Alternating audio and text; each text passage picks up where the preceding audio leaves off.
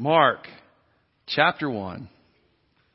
Begin at verse 1. Hear the word of the Lord this morning. The beginning of the good news about Jesus the Messiah. Some of your translations will say Christ. The Son of God. As it is written in Isaiah the prophet, I will send my messenger ahead of you who will prepare your way. A voice of one calling in the wilderness. Prepare the way of the Lord. Make straight paths for him. And so John the Baptist appeared in the wilderness, preaching a baptism of repentance for the forgiveness of sins.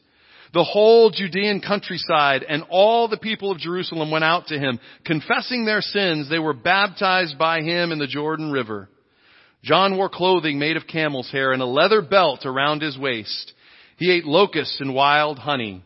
And this was his message. After me comes the one more powerful than I, the straps of whose sandals I am not worthy to stoop down and untie. I baptize you with water, but he will baptize you with the Holy Spirit. Let's pray and ask God to bless the gospel. Lord Jesus, you are the Word of God. And so we pray to you, come, teach us, help us to hear the good news. For we ask this in your name. Amen. I want to tell you a story about a friend of mine. His name is Daryl. Daryl and I were in college together. And Daryl is super brilliant.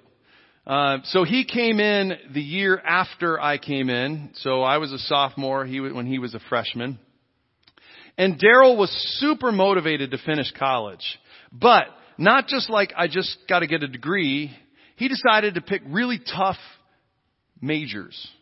He decided to, I said majors, yeah. He double majored in religion and philosophy.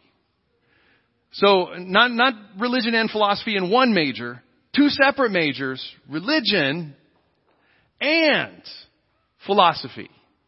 Now, if you've never been in these kinds of classes, let me tell you, religion and philosophy require lots of reading and tons of writing.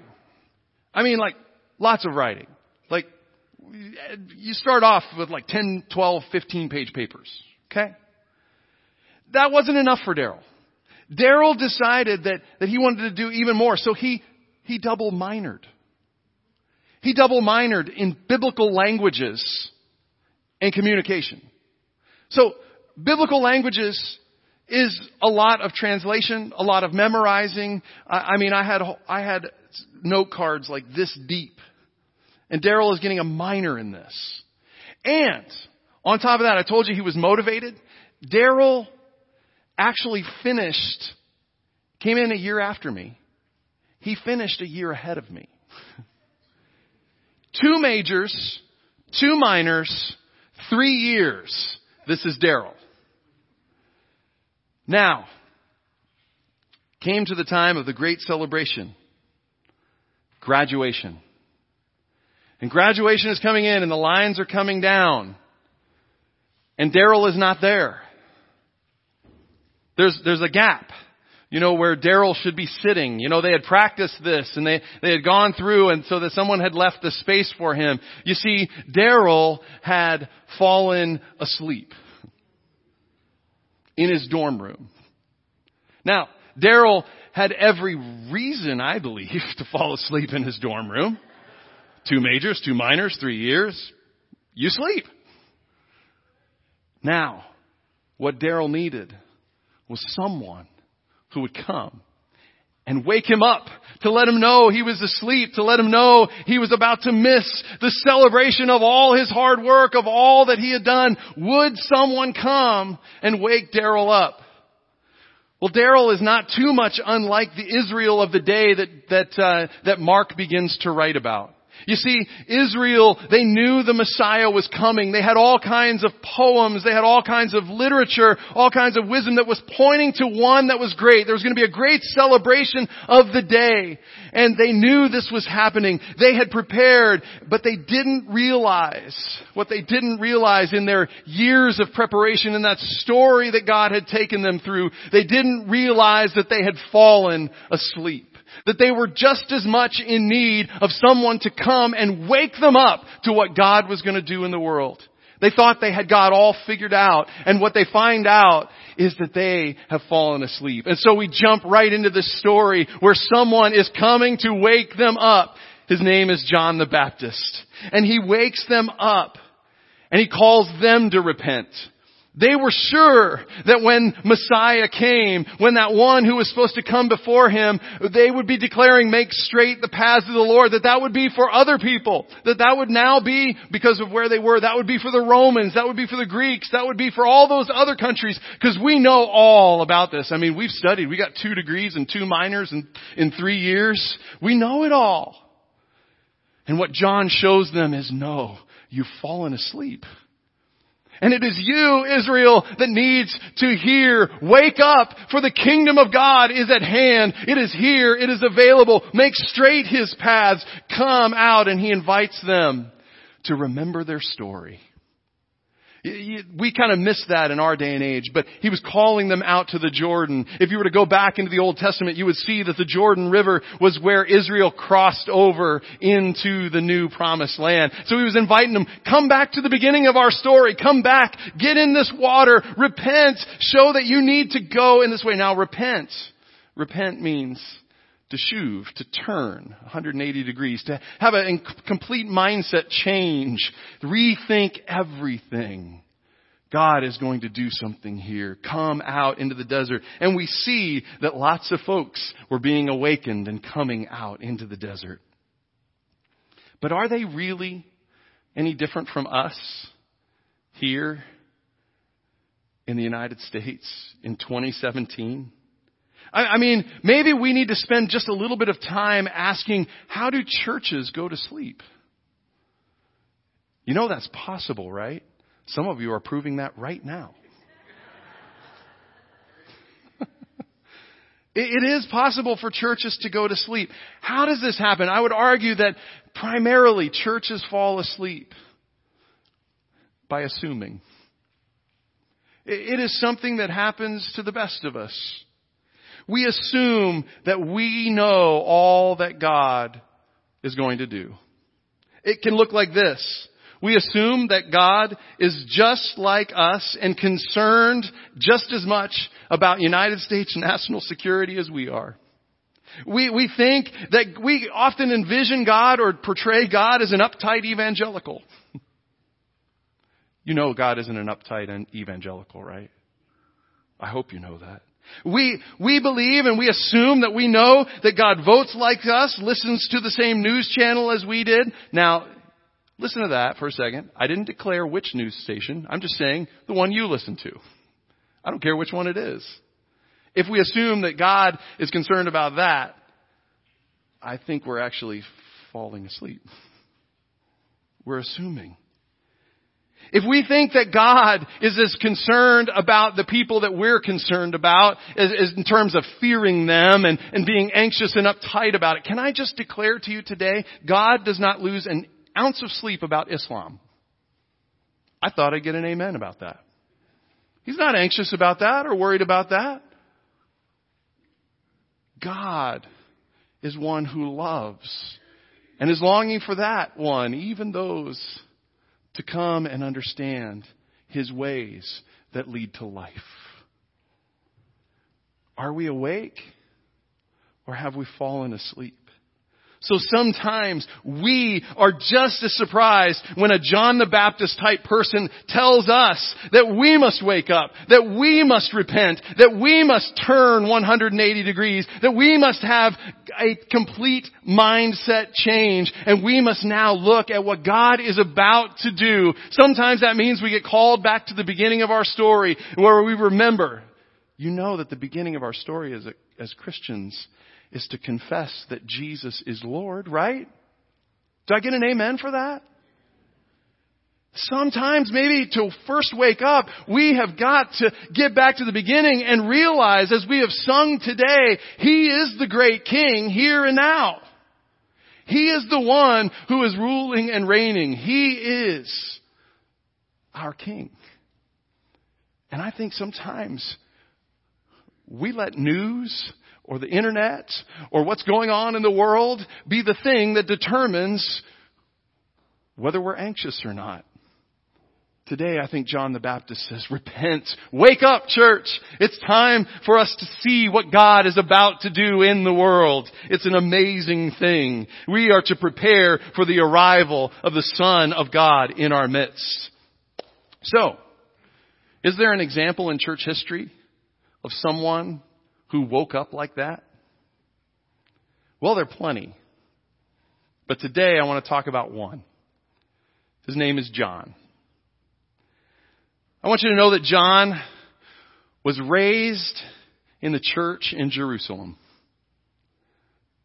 You see, in fact, some scholars believe that John's mother was so wealthy that the actual church in Jerusalem met in their home. So John saw this from the beginning. He saw this little thing emerge. And there was an interesting nuance of the church of its day. Where was it already, just in its inception, beginning to fall asleep? They began to assume that if you were going to follow Jesus, you needed to become a Jew first and then declare your loyalty to Jesus.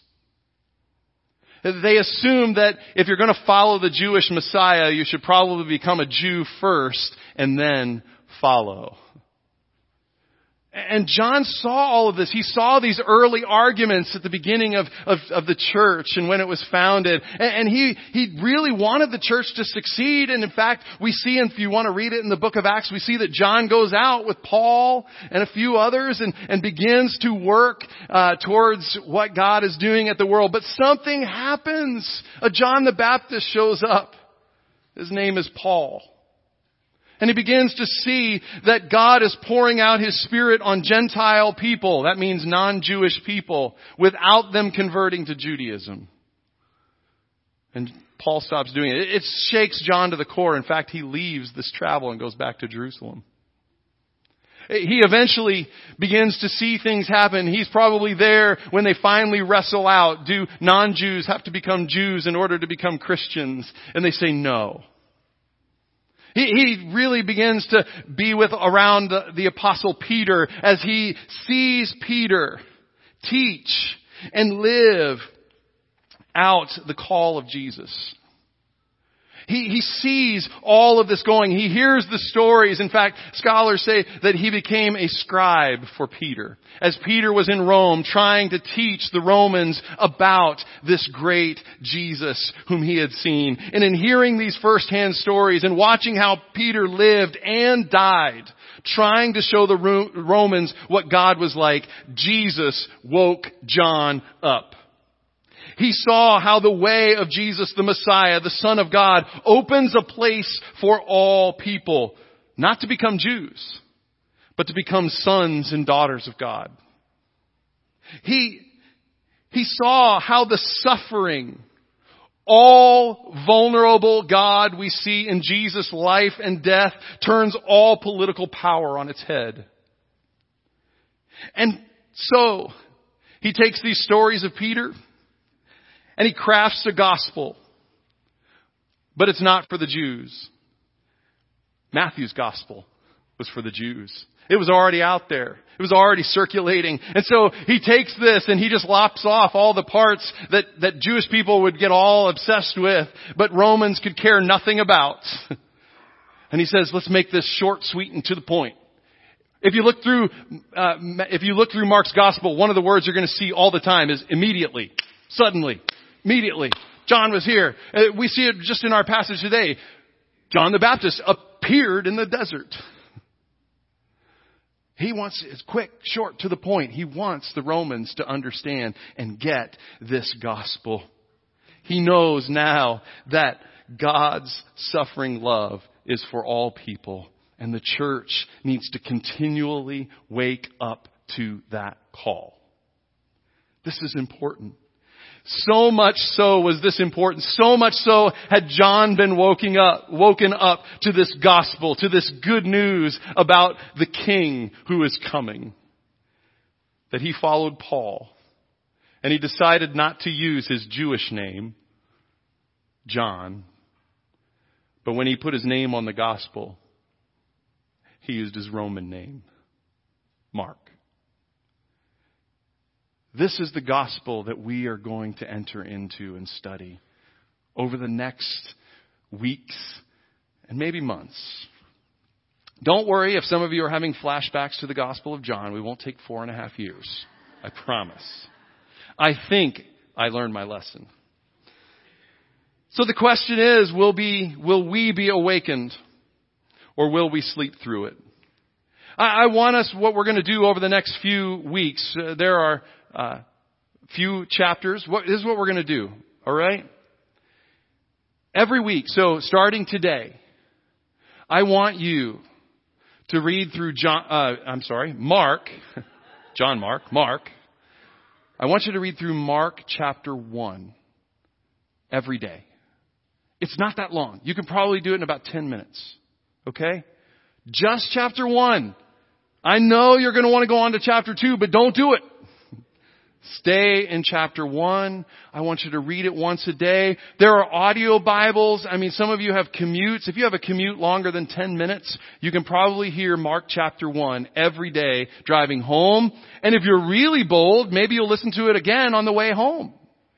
Back and forth. Just listen to that gospel. Let the stories get into you. And next week, I will preach from somewhere in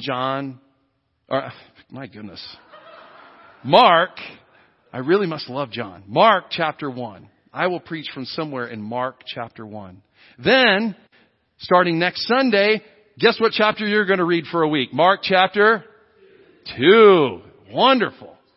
And then you're going to read that every day. You're going to go through that process. And then that's going to be July 16th. And we have a new young preacher who's going to come and preach from somewhere in John chapter 2. So you're going to want to be here when Mark. Oh my goodness. Mark. All right. From Mark chapter 2.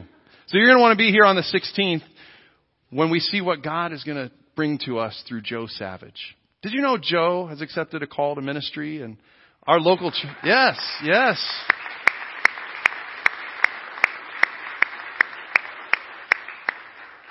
And our church board at our last board meeting, we were over the moon excited to extend a local minister's license to Joe. And I don't want to wait too long to get him up preaching. I want him to use the gift that I believe God has laid on his heart. So be here on the 16th. So come and support Joe. And you're going to read from Mark chapter 2. And then Joe will preach from that, somewhere in that passage. And then it goes on to Mark chapter what? 3. Right, 3. Then 4, then 5. So you see how, so our series will last as long as there are chapters in the Gospel of Mark. All right. The question is, today, church, Cross Community Church of the Nazarene, July 2nd, 2017. Are we going to allow the Holy Spirit to come and wake us up through the gospel? I'm tired of being asleep. It's time to wake up. And only God can do this. And somehow He still uses the story that John Mark wrote down for us. My friend Daryl, he missed his graduation. All the work, all the preparation, he missed the celebration. Will we miss what God is doing and wanting to do in Portage and Kalamazoo because we were too busy asleep with our own assumptions? God have mercy on us. I hope not. We're going to try to lean into this gospel, hear what God has to say, and see what God wants to do to wake us up. Because when the church is awake, there is nothing that can hold back the life, the love, the grace, the mercy, the healing in a community. I want us to be one of those churches. I hope you do too. Let's pray. Lord Jesus,